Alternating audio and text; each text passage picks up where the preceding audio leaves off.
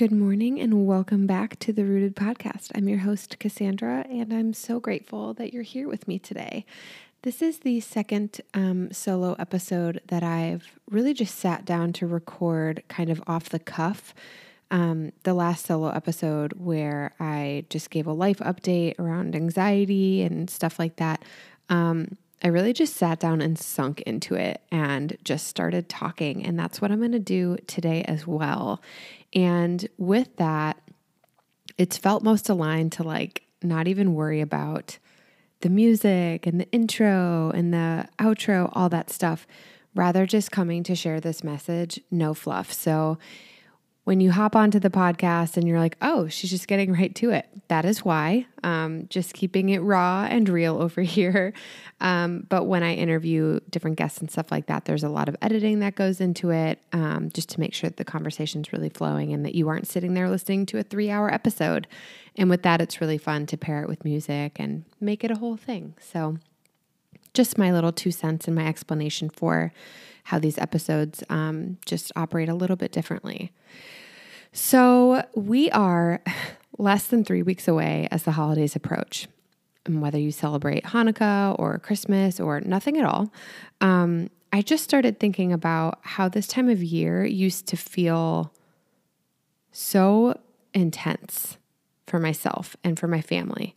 This has been over the last 5 or 6 years. It was crippling, to say the least. We'd grind our teeth and we'd decorate our homes, and as much as we could just muster up the wherewithal to be super cheerful, right, for all of the sweet kids in our family. But the truth of it was we were so angry and incredibly broken and just completely full of ache.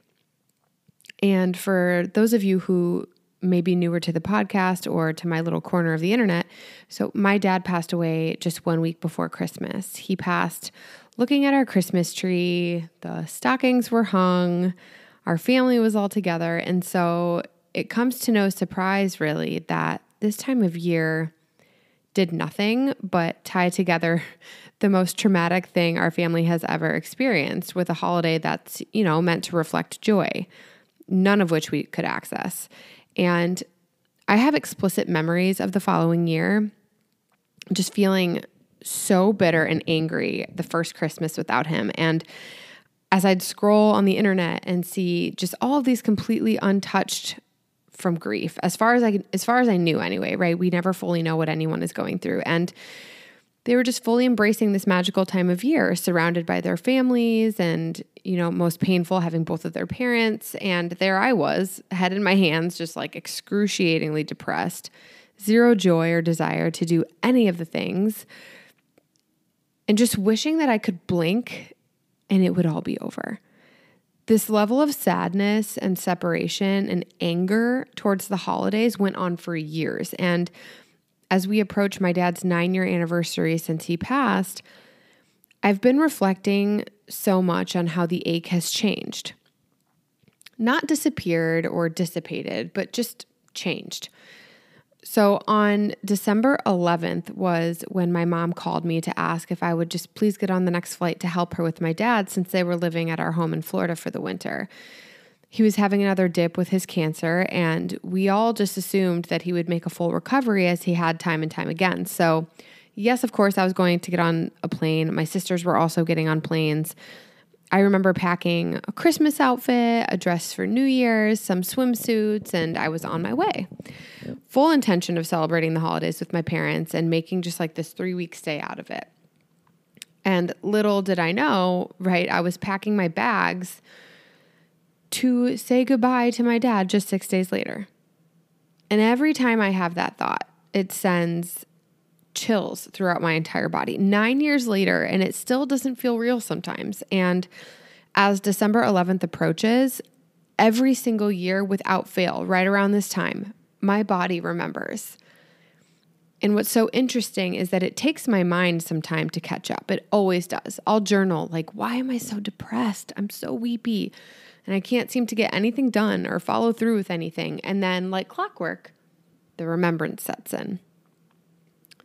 And grieving doesn't go away. I've talked about this a lot on the podcast. It doesn't go away. It's ingrained in who I am now, and it's a part of my experience here as a human on earth. I live and dance with it daily, but it has lost its consistent sharp edges. Dare I say, some days the grieving is sweet and gentle, the quiet tears as I remember a memory with him, or hear a song on the radio, or get hit with a familiar smell that ties me to him. It no longer, well, I shouldn't say it no longer, but oftentimes, more often than not, it doesn't send me to my knees. It still can, but generally, it's a soft, sweet remembrance. But when this time of year hits, without fail, it's like the claws of achy grief come out. I was in the car the other day, and I tried calling my sister, but she didn't pick up. I had to get this out of my body, or I felt like I was going to explode, because as I was driving, I got hit with such an aggressive bout of grief. In this split second, I missed my dad so much. I felt like I just couldn't breathe. And so I started recording a voice note to send to her since she didn't answer the phone. And I went back and forth on whether or not I wanted to share this here, but this podcast is all about relating, all about vulnerability, and just embodying the human experience. So here is the audio from my message to her.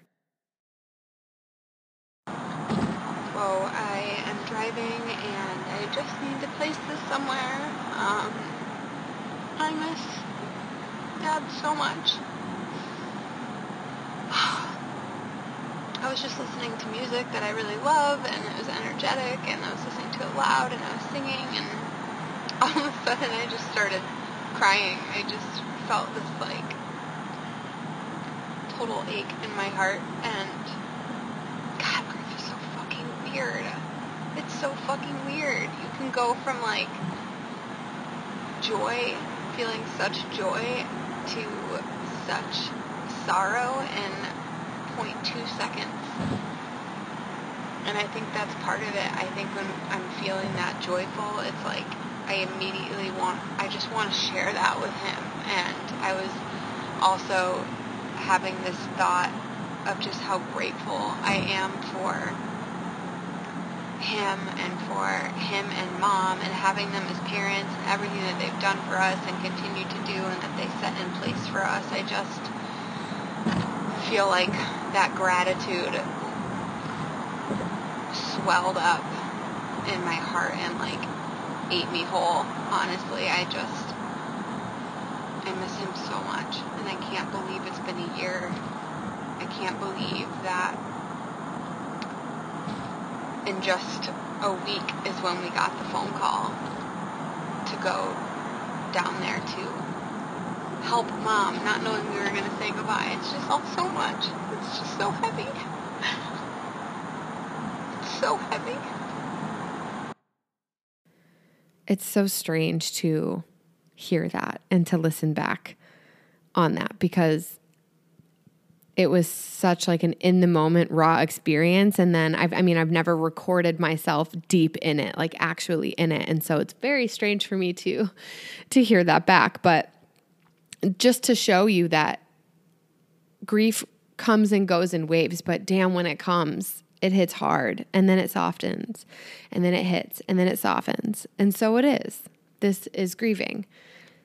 And as we approach 9 years, and I can look back to the previous years before this and just really see how much I've healed and how much I've tended to myself, and that our family has tended to each other to ensure that we all make it to the other side, that we all make it to another year. And I'm so proud of myself, of our family. Our dad, my mom's partner in this life, he was a force. He was the one who lit up the room, who had such a presence. And to have that be taken from you is such a void. Such a void. There truly are no words to articulate the absence and to be able to explain what that feels like. And to experience that void throughout the holidays at a time when we're celebrating that we have all that we have, and we're celebrating all that we're grateful for, the togetherness and love and family, it always makes me think deeply about him and about my life before this tragedy and this loss, what it used to be like, what it used to feel like, and about all the other humans in the world who are just trying to stay afloat right now, who are just trying to make it through these next few weeks. While it goes without saying that technically, yes, it is the most joyful time of the year, it's imperative that we as a collective remember that for some, it's so incredibly sad. It's heartbreaking, it's lonely, and overwhelmingly stressful. You may come in contact with someone who is barely hanging on and just white-knuckling their way through, whether they've lost a family member, a partner, their home, their job, or maybe they're grieving the idea of something like growing their family. Maybe you're listening to this and just feeling so heartbroken and out of sorts and absent from your own life and just wishing that these next few weeks would just float away. And so I just want to acknowledge this piece, the reality that the holidays for some are filled with a lot of pain and suffering, whether it be apparent to us and to the naked eye or not. We could all stand to be extra cognitive, gentle, and tender towards one another right now and towards ourselves. If it's you that's suffering, like me, like giving yourself that gift and the permission to be gentle with yourselves. And we could really take a moment to really check in on our people, to ask how they are really, and to give them the space to be accepted for how they truly feel rather than how they're being told that they need to feel during such a hype time of year. Like, what a gift, right? To be able to give someone the permission to feel like they can freely express themselves at a time that it feels most caged and most charged. So that's it. That's really all I wanted to say today. I hope me sharing my story with you and sharing this perspective does nothing more than make you want to make eye contact with a stranger or call your friend who's been struggling or check in on your loved ones, even the one who seems totally okay.